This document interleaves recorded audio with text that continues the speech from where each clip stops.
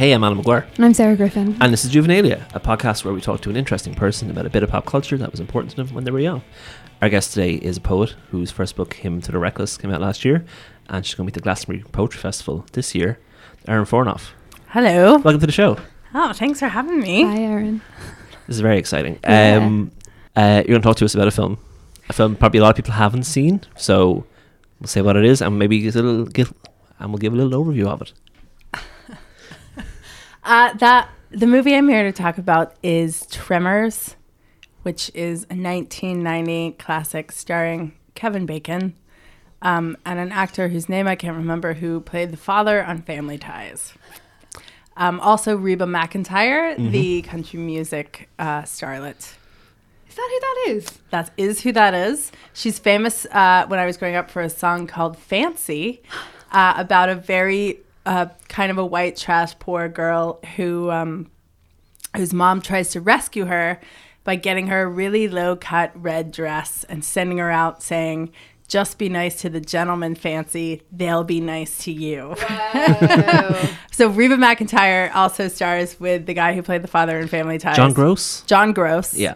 And Is he the and mustache Kevin man? Bacon. Yeah. And Yeah. Kevin Bacon is Mr. No Eyebrows, whose Yeah. name is Valentine. Yeah. Which is a really good name for a and cowboy. finish it off, Fred Ward is the other lead. Fred Right. Ward. Yeah. Yes. Who was 48 in that film. Go on. Yeah. It's time left for us all, lads. Yeah. Time He left looks for good. us all. Yeah.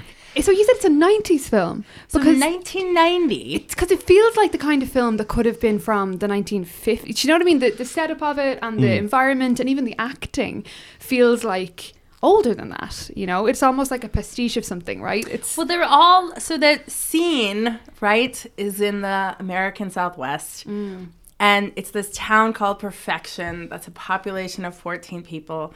It's at the end of this long desert valley with these big mountains. And it does look like it could be from another era. They're driving some old vintage beat up pickup truck. You know, there are these little wooden shacks. There's a guy like hoeing his garden with a hoe, and they, you know, sheep kept in wooden fences that do kind of seem like they're out of some old Wild West. Oh, yeah. It could be set from any time from the invention of the car until now, pretty Yeah. much. And it would make sense. weirdly Yeah. timeless. Yeah. And I do have to say that, you know, I'm like a poet who goes to lots of poetry readings and can name lots of films, you know, that people study in their like graduate film class, like Harold and Maude and stuff, or The Graduate or something. But if I am genuinely honest, this is my favorite movie of all time. Ever. Of all Of time. all time. Okay. Yeah. Of all time, this is my favorite movie. When did you first see it? I cannot remember. It has just always been in my life. Like, knowing my family, we were probably allowed to watch it when we were a little bit too young Yeah. to be allowed to watch it. But I think we've seen it, I've probably seen it 30 or 40 times. Whoa. And can, like, we could, like, quote the dialogue to each other, me and my dad and my brother. We had this movie not only taped on VHS, but the actual bought video. Whoa. The real deal. Yeah, like with the sleeve and everything. That's thrown down serious cash because videotapes are not In for the anybody who's 90s, anybody who's yeah. under the age of 30. VHS tapes to buy with films already on them were ruinously expensive. You had maybe a Transformers one and a Turtles one, and that's it. And that they might have been bought for you by an aunt or an uncle for Christmas, maybe Yeah. at a push, and you're kind of very, very delicate with Oh them. yeah, like if my dad went away like to England on business, he'd come back with like a WWF video. That would be the thing, and The then you'd gift. yeah. So having both is like a treasure trove, right? When I was watching it and I was thinking of you, listeners, me and Erin have known each other for a decade.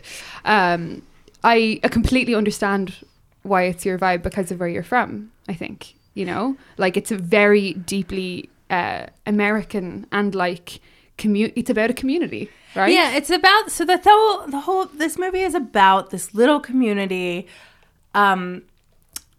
who all are, there are these like worms that come up out of the ground, these like beaked giant worms that come up. They kind of look like dicks. Yeah, they do. Kind of look like They dicks do. with little mouths. Little mouths, and then they have these tentacles that come out of their mouths, but they sense vibrations under the ground, and then they come up and eat you. But it is about this community of like strivers, and then there are all these kind of recognizable characters in it, like that I would recognize even from growing up, like you know, and I think this is actually true in Ireland. It's also true in the US that you can waltz into the tiniest, littlest town, and there is like a Chinese immigrant. Yeah. Yeah. And, you know, there's, so there's the guy who runs the general store. Yeah. Is the Chinese guy. And then there's like the hippie with her batik skirt on who makes pottery, you know, and her kiln. has She a was bunch making of her kiln. Yeah. like she has a bunch of wind chimes. Like, I know that woman. Yeah. I know that woman. That woman was my preschool teacher. But she also totally lives in like Doolin. totally Doolin as well. Yeah. Like, this is like an Ines Steinman Saturday morning market person, right? And then there's the Doomsday Preppers. I love them and I'm obsessed with them. So Reba McEntire, country music star, plays a Doomsday Presser. John Gross. John Gross is the other Doomsday Prepper, and they're there with their like 5 years worth of food and their generator, The big old gun wall. and their big old gun wall, and I know those people too. And the Yeah. thing about every Doomsday Prepper is the same thing that's true for every hypochondriac, which is that one day they're gonna be proven right. and this film is about that day. happens. Yeah. And then this movie, to steal a line off of our mutual friend Gollum Keegan, this whole movie really is like, the floor is lava. Yeah. Oh Yeah, my yeah. God. It's literally the floor is lava. It's all about these people trying not to touch the ground because these worms are going to come out and eat them.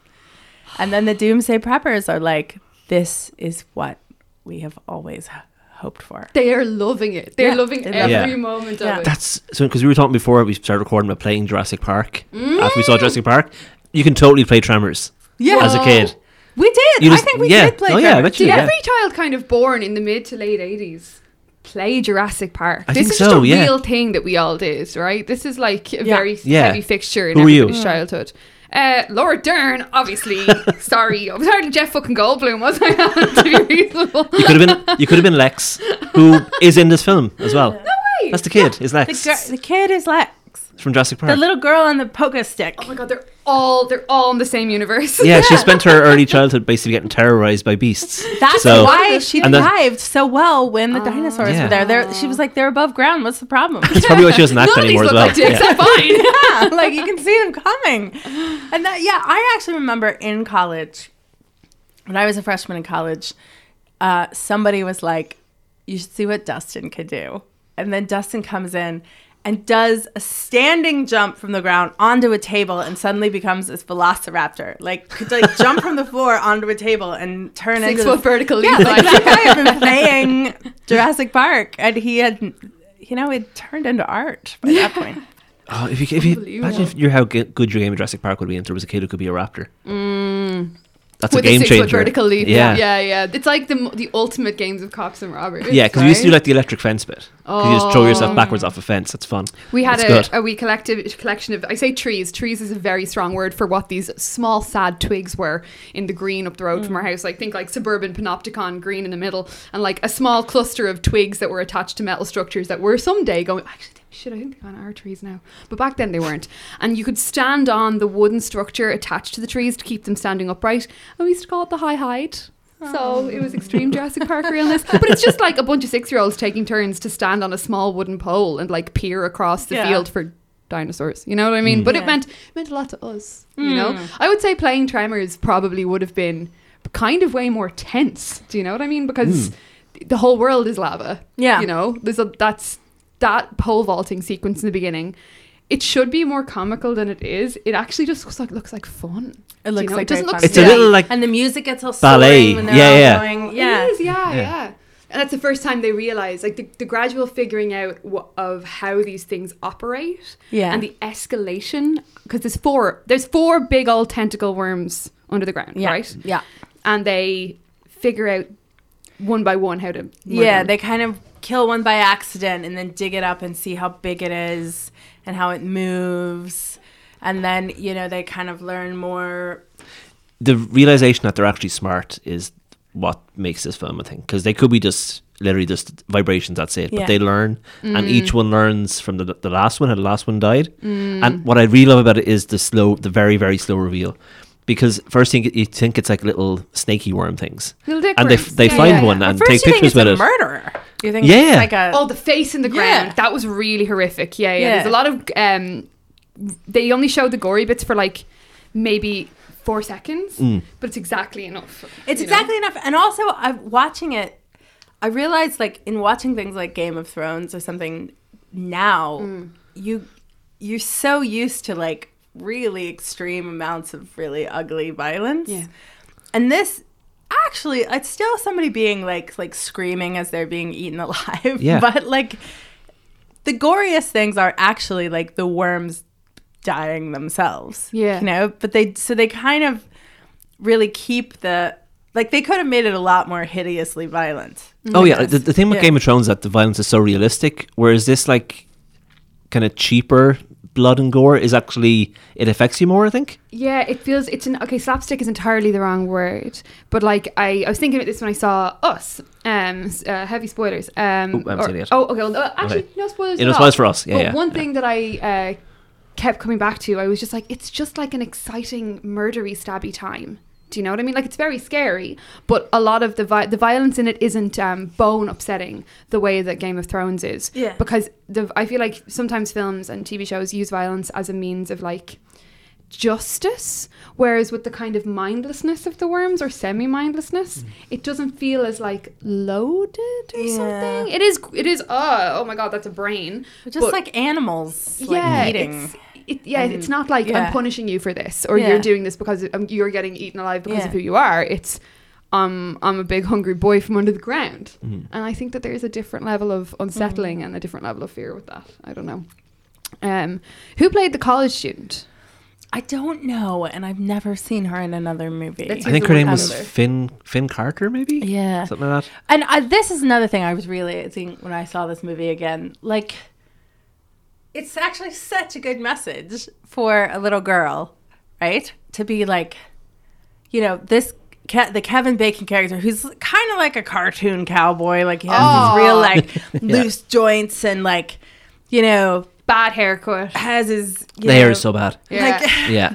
this sort of feathered Farrah Fawcett hair thing, and he's No always eyebrows. smoking, and he was, you know, he like they're going to see. So there's this scientist girl who's doing like seismology in the desert, and they're driving over to see her, and She's he's Charlotte like, Stewart? "You will have long blonde hair, an ass that won't quit, magnificent breasts and legs that go all the way up." And then you see this girl, and she's such a nerd With her little sun cream on her she nose. has like sun cream on her nose and these big unflattering khaki shorts and real normcore. Like, and then she's just like, and she just outsmarts everyone. She's just incredibly smart and kind of figures out all these ways where they're kind of, you know, talking amongst themselves and overlooking her, and then she just kind of sorts everything out. Yeah.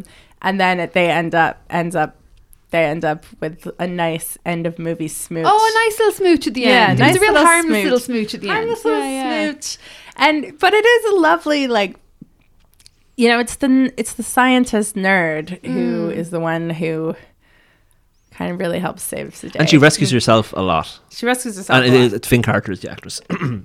Oh, Finn Carter. Oh, Yeah. cool. Like in the shop when they finally burst into the shop and kill Mr. Chang, and she's jumping across the shelves and they start Yeah. knocking him over, and she just like gets buckled out the window, and they kind of rush to see and assume she's dead, but she's actually completely just sorted herself out. She's up on a water tower. Yeah, she's like, And come up here now. Yeah, I'm fine. I'm glad. Yeah. Her water tower technique was fucking great as well. I was Yeah. like, oh, cool. That also causes vibrations. Yeah. Oh yeah, there was a little part of me with that scene where I was like, so you're just gonna get rid of the whole town's water supply in the deserts? But I guess She's you know, going back to college, man. She shouldn't give a Yeah. fuck. She's grand. She shouldn't give a fuck. Oh my! I just realized something. So the water attracts them. You know when they're on the rock and they spend the night on the rock to try to get it to go away. They all piss off the side of the rock before they leave. Oh, they could have sorted it all out. Instead of hacking onto the toilet. If Yeah. they had just gotten their shit together. Do you know what I mean? No. There you go. That's how it came back. Plot hole sorted. And Right. there are like there's nice solved. little. Oh my god, I swear the cathedral that is this movie, right? It just there's such a nice little like circularity, like coming back to the beginning kind of thing. It's like, you know, they start out and as a joke, the guy like fakes a stampede to wake up his friends, and then they're all like, it's almost like it is like ballet, like what you were saying there, because they're looking for the lighter. And That scene is so great because you're not sure if it's if they've messed up the scene, just kept going, or if it's actually acting. Like they're checking all their pockets, and one has the cigarettes and one has the lighter, and then at the end, they solve everything with a faked stampede. Yeah. And they're looking all over for the lighter. And she like pegs it after them. God. Yeah. It is a fucking cathedral. Oh, my It's a God, really good this example movie. of that kind of very particular film theory storytelling where you forget that it's doing it to you, where you're like, this is a really beautifully built machine. Yeah. And it's one thing I said to, I felt like I finished watching it this morning and I turned to Kerry, my husband Kerry, afterwards, and I was just like, is it just me or was there no subtext in that film at all? And he was just like, it doesn't need subtext. It's a perfect text. It's just doing what it's doing what it's out to do. I was like, yeah, but is it not about America? He was like, no, Sarah, it's about worms under the ground. It's about worms under the ground. I mean, you can tell it, like the community all bands together. You know, I and kind they're of all want to live kind in of a these town like misfits. that. Oh yeah, I you kind of totally want to live there. burn Dublin out and just go live in live there, yeah. the town of in Perfection Valley. With their you know, little like boardwalk porch, general store, and I remember in high school, right? I had this drama teacher, Mr. McAfee, who was like absolutely brilliant, and we were, we'd watch movies like The Razor's Edge, which is this amazing kind of thing that Bill Murray got made. That's his amazing movie. And even in that, he would kind of stop and explain the jokes to us or the lines in it, saying like, okay, well, when he says, when he gets the white wine here or makes a joke about it being cold, white wine is served cold and red wine is room temperature. But just the kind of teacher who would know that like kids wouldn't understand that. Yeah. Pinpoints. And I think we ended up watching some like 15-hour filmed version of like Nicholas Nickleby from some London play, and so it was like high level stuff. And then at one point I mentioned, I think I actually had just said that Tremors was my favorite movie of all time, and he was like, that is the greatest B movie ever made. Yeah. It feels to me like a movie that loves B movies, but it's not winking at you. I feel like if you see films now that are like, I went to film school and I have done and influenced. Here, show your work. It's like Wes Anderson being like, Fellini, like, look where I learned all my shit from. Whereas Tremors is like, no, I am a B movie. Yeah. I was there. Fuck you. Do you know what I mean? It's not aping anything else. It is itself, but in that, it is a perfect B movie. Yeah. I think even all these little things in it, like the way they like swear, I think was like formative for me in the number of times I watched that. It's very approximate cussing, isn't it? It's like, it's around the edges. Yeah, or, like, God damn, praise the Lord. Or, like, and the line that my dad always loved that we used to say sometimes around the house is, so the Doomsday Preppers are there, like Reba McEntire, etc., and the worm breaks into their basement. And everybody can hear them off in the distance. They think they're going to die. And then the camera pans over to this gun wall. Yeah, the gun wall's pretty great. The gun wall's that's the best joke in the film, I think. And the elephant gun in the fucking the glass. And so they're just like firing away, and then all the other people can hear all these gunshots echoing across the valley, thinking like maybe they have a shot. And this is like, oh my God, it's like the best day of the Doomsday Prepper's life. But then at the end, when they finally kill this worm, the guy's there and he's like breathing really hard, and Reba comes over and he's like, broke into the wrong goddamn rec room, didn't you? And it's just like, that's a perfect line. And we used to say that around the house. It was like my dad's favorite line from the movie. Because he says it with such fucking joy. The both of them are like vibrating with adrenaline, and she goes right under in, because she goes in for the hug, right? Which I thought was she just goes right in under his armpit. I was like, if I had been in that situation, I wouldn't want anyone to touch me for the rest of my life. And you're going in for the cuddle, they're like they're loving. They're loving their lives. Oh, they totally had like a real quick one against the gun wall before they went out to join everybody else. Do you know what I mean? Like, among the blood and guts of gore of the fucking dick snake, they were like, one more for the road. It's fucking, the gun wall is a brilliant visual joke, but it doesn't go too far. It's exactly a joke, but it's not hammy, and it's like legitimately what someone might have. Yes, fully. Like it makes a lot of sense. So they go through all the different kinds of guns, and there's sort of a reference check. Do we need this one or this one? What do you think? And it's fucking very funny. Like it's but it's not funny in a way that's like it's not panto. Do you know what I mean? Yeah. It's not a movie in disguise as a B movie. It's just they're funny. not making fun of anyone. Yeah. I think that's And it's actually it. Yeah. And because it would, sure, make fun of the Doomsday Preppers. Like the end, there are They these say giant the end. worms coming up out of the ground. Like they're pretty. It seems like they had a fair point. And it's like everybody in some regard has a role to play during this crisis. Yeah. Do you know what I mean? Like there's lots of World War III jokes. And I think Mustache Doomsday Prepper at one point is just like, goddamn giant worms or something. Like of all the things that I didn't prepare for, you know? But everybody has a role, and it almost feels like an ensemble. And like there are deaths and there are people picked off bit by bit.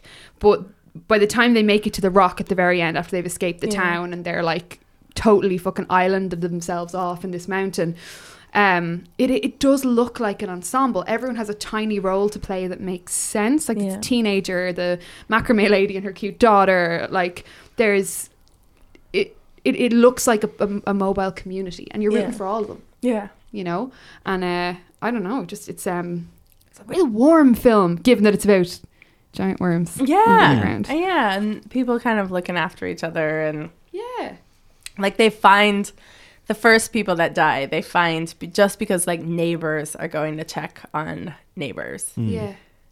Yeah. And then that's how it That also has, there's so many like moving. great individual shots in the film, like when they hear the radio at that building site and start digging away the dirt and find a headlight shooting straight up from the ground. That is a great shot. And even the shot before that, where they're burying. This is where, like, what I'm saying, where they avoid like really unnecessary gore. Like they're burying this woman in a station wagon.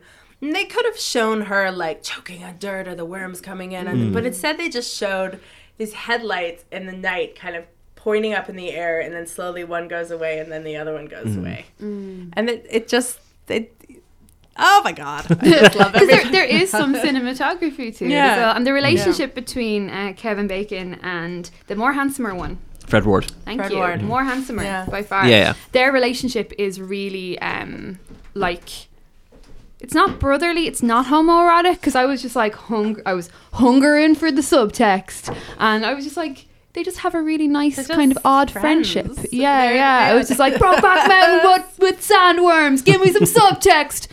No subtext, just two kind of dudes rolling around, you know. And we left a day too late was one of the things that they say to each other. Like, you're about to leave town, and then you get this micro apocalypse, you know. It's like it's a lovely setup, and they both have great cowboy boots. The costumes in this are fantastic, like across the board. It's amazing, like down to the white cowboy hat at the end. Oh yeah, that's a dress hat.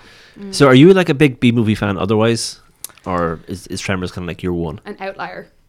I mean, what else counts as a B movie? I just kind of put this on the pedestal of the greatest B movie ever made, and like, what even else counts as a B movie? Like, did Tremors make you hungry for other films about giant worms under the ground? But you know what I mean? Not no, quite. I feel like it's kind of just served its purpose. I saw a couple of the sequels, which were like devastatingly bad. Are there sequels? There's six. It came from under the Tremors? There's Tremors Aftershock, Tremors Back to Perfection. Then there's a prequel set in the 1800s. Oh, God. And then one set in an Arctic base and one set in South America, I think. That's a lot of And there's Tremors. only one character who's in all of them. No way. And it's Michael Gross. It's Michael Gross, not John Gross, by the way. Doomsday Prepper is in all of them. Whoa. Yeah. But talk about like a shift in focus. It's actually about this guy, you know? Yeah. That's 6. So yeah, in the second one, the returning characters are him and Fred Ward. And then from then on, he's the only one. He plays his own great grandfather in the prequel one. Wow. To make sure he's still in there. He just loves killing worms. Just loves them. Like, it's been plaguing his family for generations, you know? Yeah. That's fucking wild. Yeah.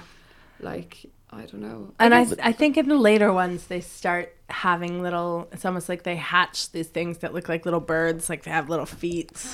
Yeah. And like they go all these other directions. But it's just like the problem with most horror sequels is that like the first movie does such a good job of this delayed reveal. Yeah. And then the sequel doesn't have that, but also doesn't try. So there's a big worm coming out of the ground in the first minute, and where do you really go from there? And part of the power of those sort of tense environments and that kind of horror is the unnamed and the unseeable.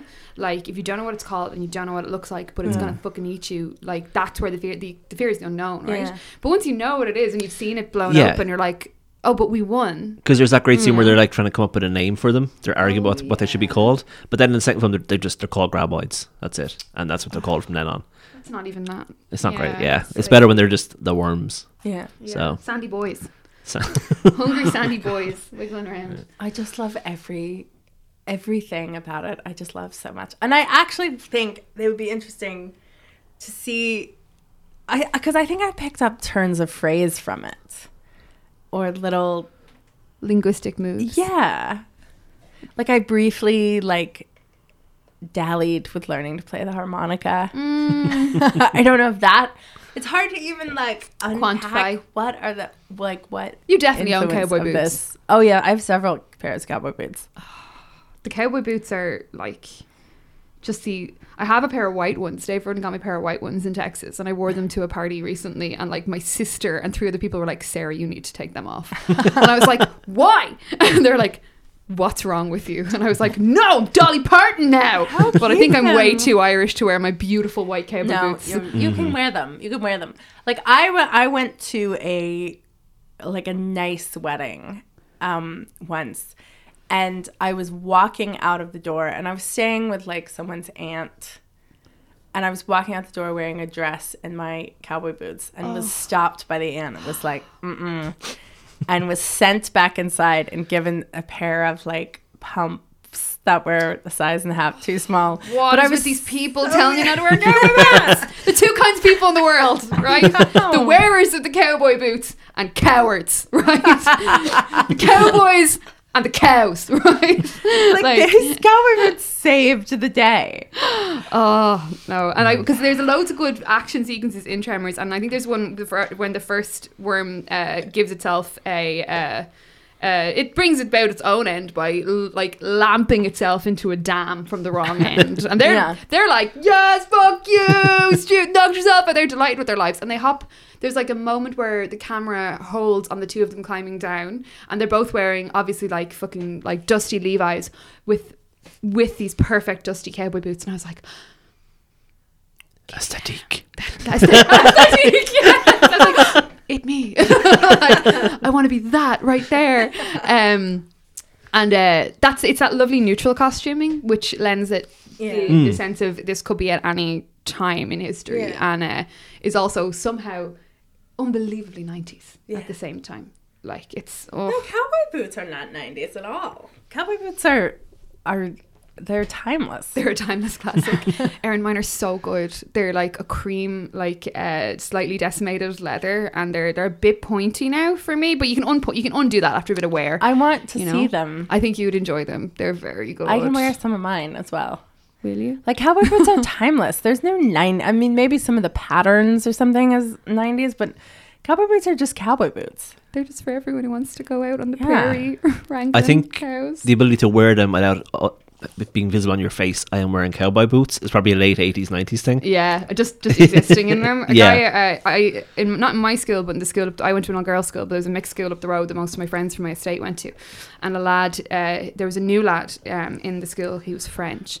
And he used to, not with a school uniform, but at battles of the bands and at gigs, he used to wear fucking cowboy boots. And it was this, I had never seen him, but there was, I know him now, obviously. But before I ever met him, some of the girls in his class had acquired a passport photo of him and were like, look at this man who has come to our school from a different country, wears cowboy boots. And for me, it was the cowboy boots. I was 15. Imagine being 15 and living in fucking Northside suburbs and having the sheer gall to knock around in cowboy boots. They're still the pinnacle for me.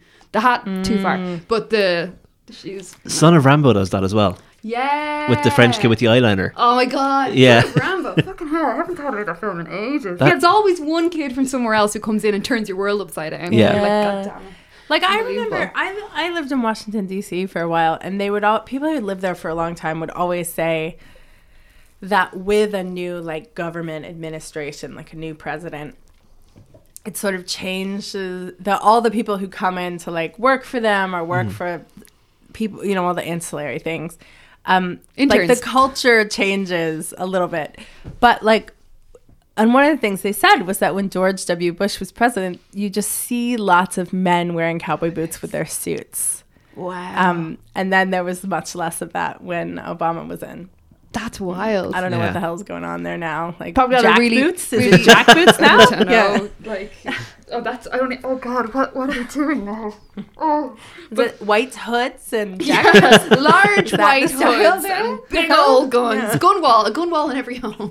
But I bet the thrift shops in DC have really good cowboy boots. Like that's what always happens. In I have a slightly more respectable pair of rodeo boots because seemingly rodeo cowboys only wear their boots once, and then they give them away because they have to be turned out. You know, for every rodeo. So there was a wave of these boots called Justins in San Francisco. They're like little dinky boots. I have a pair of them. They're not as hardcore. I'm a cowboy as the big old serious jobs that are in Tremors. They're so good. I don't know. Was there the story of Paradise Valley is never really told, like why everybody's in that valley, why the 14 of them are there. But I don't think it needs to be because again, it's like the makeup of every random little town. It's there's always people in some random little town where you're like, how did you get here? Don't they say the What are you preppers are doing there here? because Because it's cut of off because isolation. it's so isolated. Yeah. Yeah, and then like if you're kind of like living this hippie out in the country, like making your pottery out there, and then the doctor and his wife like want to be out in nature looking up at the stars and Did too many years in the ER, just gonna slow down our lives. You know? and I then think they're it's little like- yeah. they're farmers and ranchers. I think it's like anywhere. types. Like if you can live somewhere, then people will pretty much, and you can just about live there yeah, as long as you have a shop that has. And the one random Yeah. teenager who was just there for seemingly no reason. I'd is be a his dick if I was the presence. one teenager yeah, there as with well. I his think. dad, him and his dad, and then so they're only kind of two young people.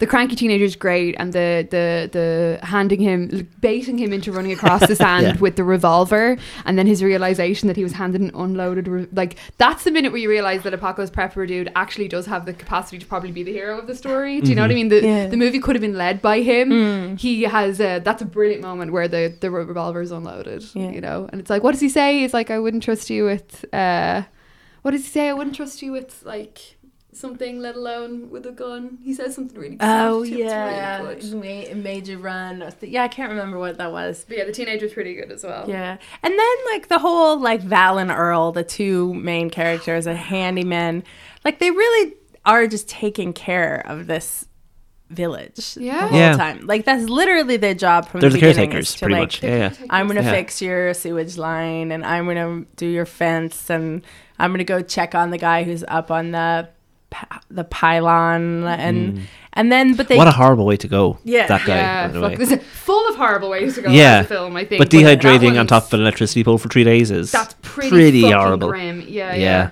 Yeah. And they're like asking themselves why. Like that's actually because you don't know in the very beginning. Yeah. Other than you know we all now know what the film's about. But like if you go into Tremors blind, you Yeah. know that's fucking bleak. It's like, bleak. Yeah. Yeah. It goes pretty hard. it's bleak.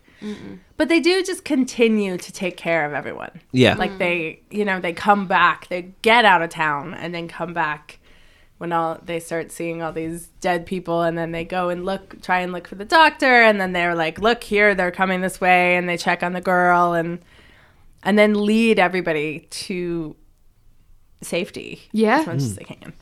Through all of the floor laving and like the ways that they do it. That sequence where Val makes a break for the tractor, the cat, you know, Yeah. when they're moving from the general store. Is that shit? That is the general store roof? Is that they're on? Yeah. Yeah, they are. Yeah. And he fucking pulls a quick one and doesn't let his mate go out, and he goes out instead. Yeah. And like there is a structural strategy to how they move. Like there's lots of weird little set pieces. Like at one point they're all in the big old buckets at the back of the Caterpillar. Yeah. You know, and it's just like a bucket of people. You know, Yeah. here's everyone who lives in this town in a giant bucket being dragged across the desert, including the children. You know, the college student is somebody I think is really interesting because you said earlier on that she kind of does just sort her own shit out, Yeah. but she also isn't above being like. Every so often they'll be like, so what's it called? And she's like, I don't fucking know. You're asking me. Yeah. It's like, you're in college. She's just like, just earthquakes. Like, what are you talking Yeah. about? Like everybody in it feels quite total. Do you know what I mean? Like it's not like characters who are there to serve purposes in terms of propelling the story forward. Yeah. They're not to be bounced off. yeah. something. Yeah. It feels like a movie about people and not just about characters. You Yeah. know? Even in tiny fragments. I did say to myself when I was watching it, there was a scene where her ankles get like bound by barbed wire, Yeah. and the thing is trying to get her. And that was the one time where I was like, you are not even trying to rescue yourself. You're just like squealing and squirming on the ground and like, Come on, get up. come on. Yeah, and that was like the one thing that seems like, That is the one place. a girl in the 80s horror movie. Is And that like, is the one scene where she what? ends up in her underwear as well. Yeah, So, just sitting yeah. without her pants on with her leg out. You know what I mean? Yeah. That's a lovely like tropey kind of thing, because there is a moment where you think, is it going to be Mustache Lad or Kevin Bacon who's going to shift a lady? But then you see Kevin Bacon like mending her leg, Kevin Bacon mends her leg, and then mustache guy Fred Ward is also like, checking her leg out. get on, like, what are you doing? Look at She's this beautiful amazing. woman. Yeah. His at the end when she goes up to him for the shift and she's like, I'm leaving. Thank you for like doing some murders with me. Blink, blink. And he's like, yup. Like, you just can't speak to her. That's actually Yeah. kind of a brilliant sequence as well, Yeah. because you're like, come on now, you know? But there's a lovely awkward, say, minute and 30 seconds of him just not being able to speak, you know, which is a Yeah. lovely contrast to him being like an action hero. Yeah, and then Earl's like, come on. He's so good. It's so good. And then they like kiss on the street that's finally safe, and then the Reba McEntire song like swells Yeah. over the credits. It's actually, like, that's a banger as well. I kind of sat through them. oh, they're all bangers. Yeah, They're yeah. all bangers. All of Reba's stuff is a banger. Her fringe is really good. I feel like she has a lovely impossible to carry off now fringe, which is one of those just sort of French pompadour, like a stack It's of like curls. a feathered tarantula Yeah, it's just thing. like, boom. Yeah. Here is my like fringe with a mind of its own. Yeah. Like, she's brilliant. Like, and I didn't realize she was a country singer. There you go. The more you learn. She's These are a facts. single name star now. She's Reba now. Yeah, she's a Yeah. country legend. She's like a chat show now as well, I think. I think so, yeah. Yeah. You should listen to that song, Fancy. I will. I'm going to go Mm. do my research now and be like unpacking more things about different Tremors actors. Did Tremors make you want to... It didn't make you want to make B movies, did it? You know, because you're a poet and the work that you make is like it's literary and it's on stage mostly as well. But did it ever make you want to tell like... Not like monster stories? Did it ever pull you that direction? Or was it just something that propelled you forward in terms of like, that was an excellent piece of storytelling, I'm going to go do It's that my own more way? just like, I would love to make something that has like a plot that exciting. You know? But like lots of poems do. I feel like lots of your poems work that way, right? Where like they're structured in such a way where you go somewhere, something changes and you come back. Well, I hope that some of them are telling a story. But Yeah. this is just, even just the part about like, all these people come together and rescue themselves, and it's all about caring about each other. Yeah. Because they didn't have to try and rescue everybody. They could have just like Turned gotten the against hell each out other. of Dodge. Yeah. There's definitely another version of that fucking film where they all just turn on each other. That's where the film stops being a thriller and starts being horror. Like the horror in Tremors would have been if everyone had just turned against each other. That's the Or Stephen just King left. version. Yeah. Yeah. Or they all just like Bailed bailed, you know? instead of minding their valley together. Yeah. Oh, we should mention the executive producer of this film is Gaylan Hurd, who co-wrote Terminator. Both films have pipe bomb finales. Whoa. So that's obviously a Gaylan Hurd joint. Real into It's the pipe bombs. Oh, Yeah. the pipe bomb thing too, I think is something that I loved as part of growing up, because we used to like make fireworks and little bombs for fun. Okay. Like where I grew up in the mountains, and then there was this little cabin out in the woods in Southern Virginia that we go to that was all about like making fireworks, making little bombs. The best little bomb that you can make. Don't It instruct was. our listeners how to make a bomb, Erin, please, God. No, it's easy. It's easy. It's like you take a little paper cup, and then you put black powder in the bottom, and then cut a little circle out of cardboard, and then you fill the rest with, they don't have this in Ireland, but you fill the rest with non-dairy coffee creamer. Oh, like which a is, nest. I like, know the one. Powdered. It's like powdered fake milk. Yeah. And I have consumed that in such horror, like Yeah. in quantities that would embarrass you. I love that shit. It's Yeah. like, to our Irish listeners, it's much more common, like in an office or something in the US, that they just have this powdered Milk? Question mark? Because it never goes bad. So you would pour that into your coffee. But it's incredibly flammable. It's also like a flour mill. Flour mills used to blow up back in the day because the flour floating in the air is like really flammable. So, and then in the bottom of these little things, you poke a little hole and you put in some cannon fuse. Whoa. So like there's Just knocking around the gaff. Just have loads of it. Like, I don't feel like you can get that in Woodies. Like, I don't. So there's a joke in this movie There where is, he's yeah. making Household- these pipe bombs yeah. where he's like,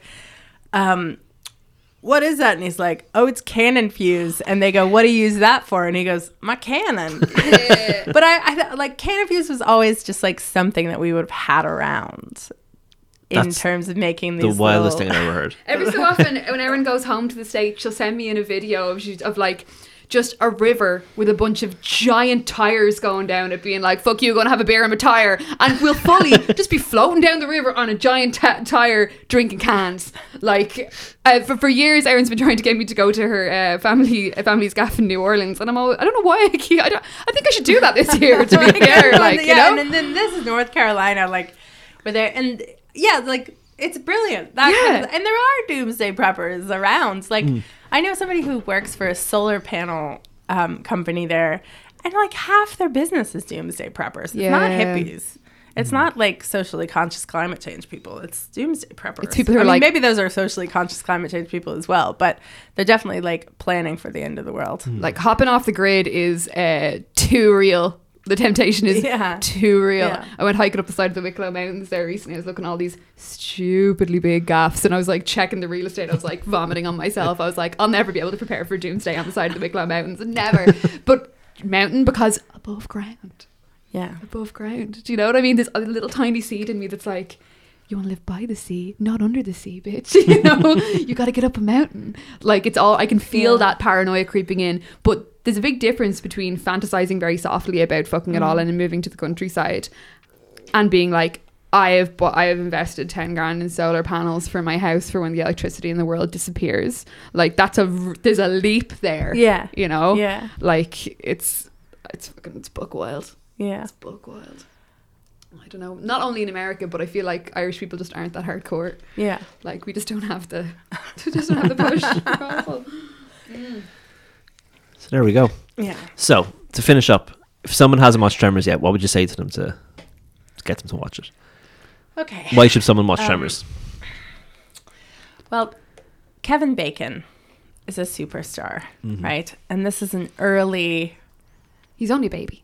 dawning of Kevin Bacon and an ensemble cast in a beautiful setting where a group of, intrepid small town people battle a menace coming from underground, which are giant worms. Also, that's just it.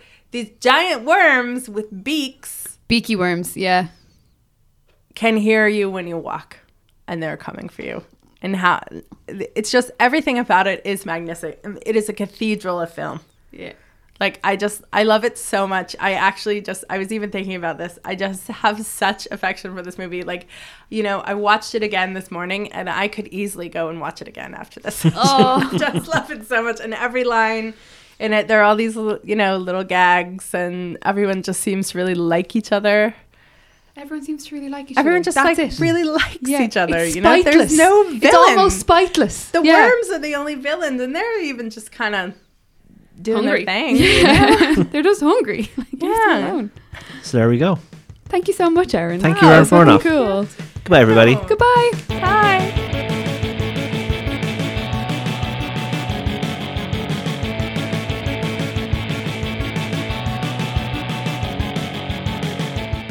Hey, so we're back. We're back. Thank you again to Erin Fornoff. Oh my god. It was really great to watch Tremors again.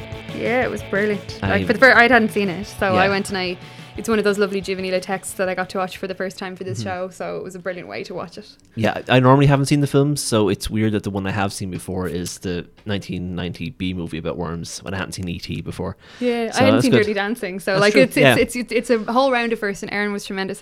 I wholly, entirely recommend that you check out her poetry online. She's on YouTube, and her book of poetry, Hymn to the Reckless. The title poem has never failed to make me cry.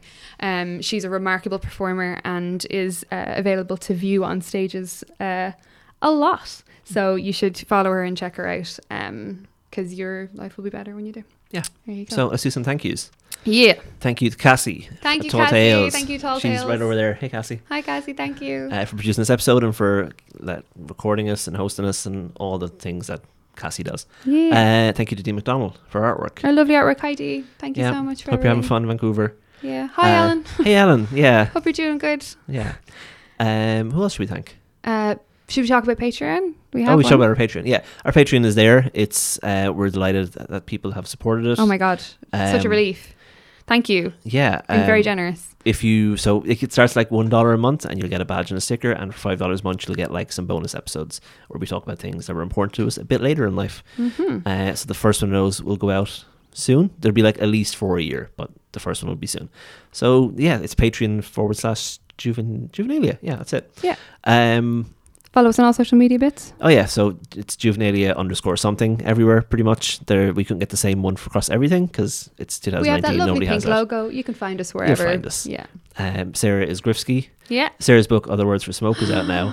Yeah. I love it. Everybody loves it. Thank you. Everybody's doing flat lays. Everybody's tweeting about it. Oh my God, the flat lays. There's a hashtag. It's great. Yeah. Yeah. It's fine. I can't take it back now. Yeah. So go by that. And You're Alan McGuire I on have this. Twitter. This is all I have. I have nothing Yeah. else. Alan is very good on Twitter, and you should follow him on Twitter because Sure. he'll make your life better. Yeah. So He's we good will. takes. Yeah. Oh, thanks. We'll see you in 2 weeks, I guess. See you in 2 weeks. Oh, before we go, please Oh. listen to other podcasts on the Tall Tales Network. Oh, yeah. The Creep Dive, which I'm unashamedly obsessed with. So actually, yeah, just listen to the Creep Dive. It's Yeah. very, very good. It's my wife's favorite podcast. Yeah, which go I on, am Caroline. which I'm still okay with. That's her favorite podcast, not this one. It's fine. All right. Bye, everybody. Bye.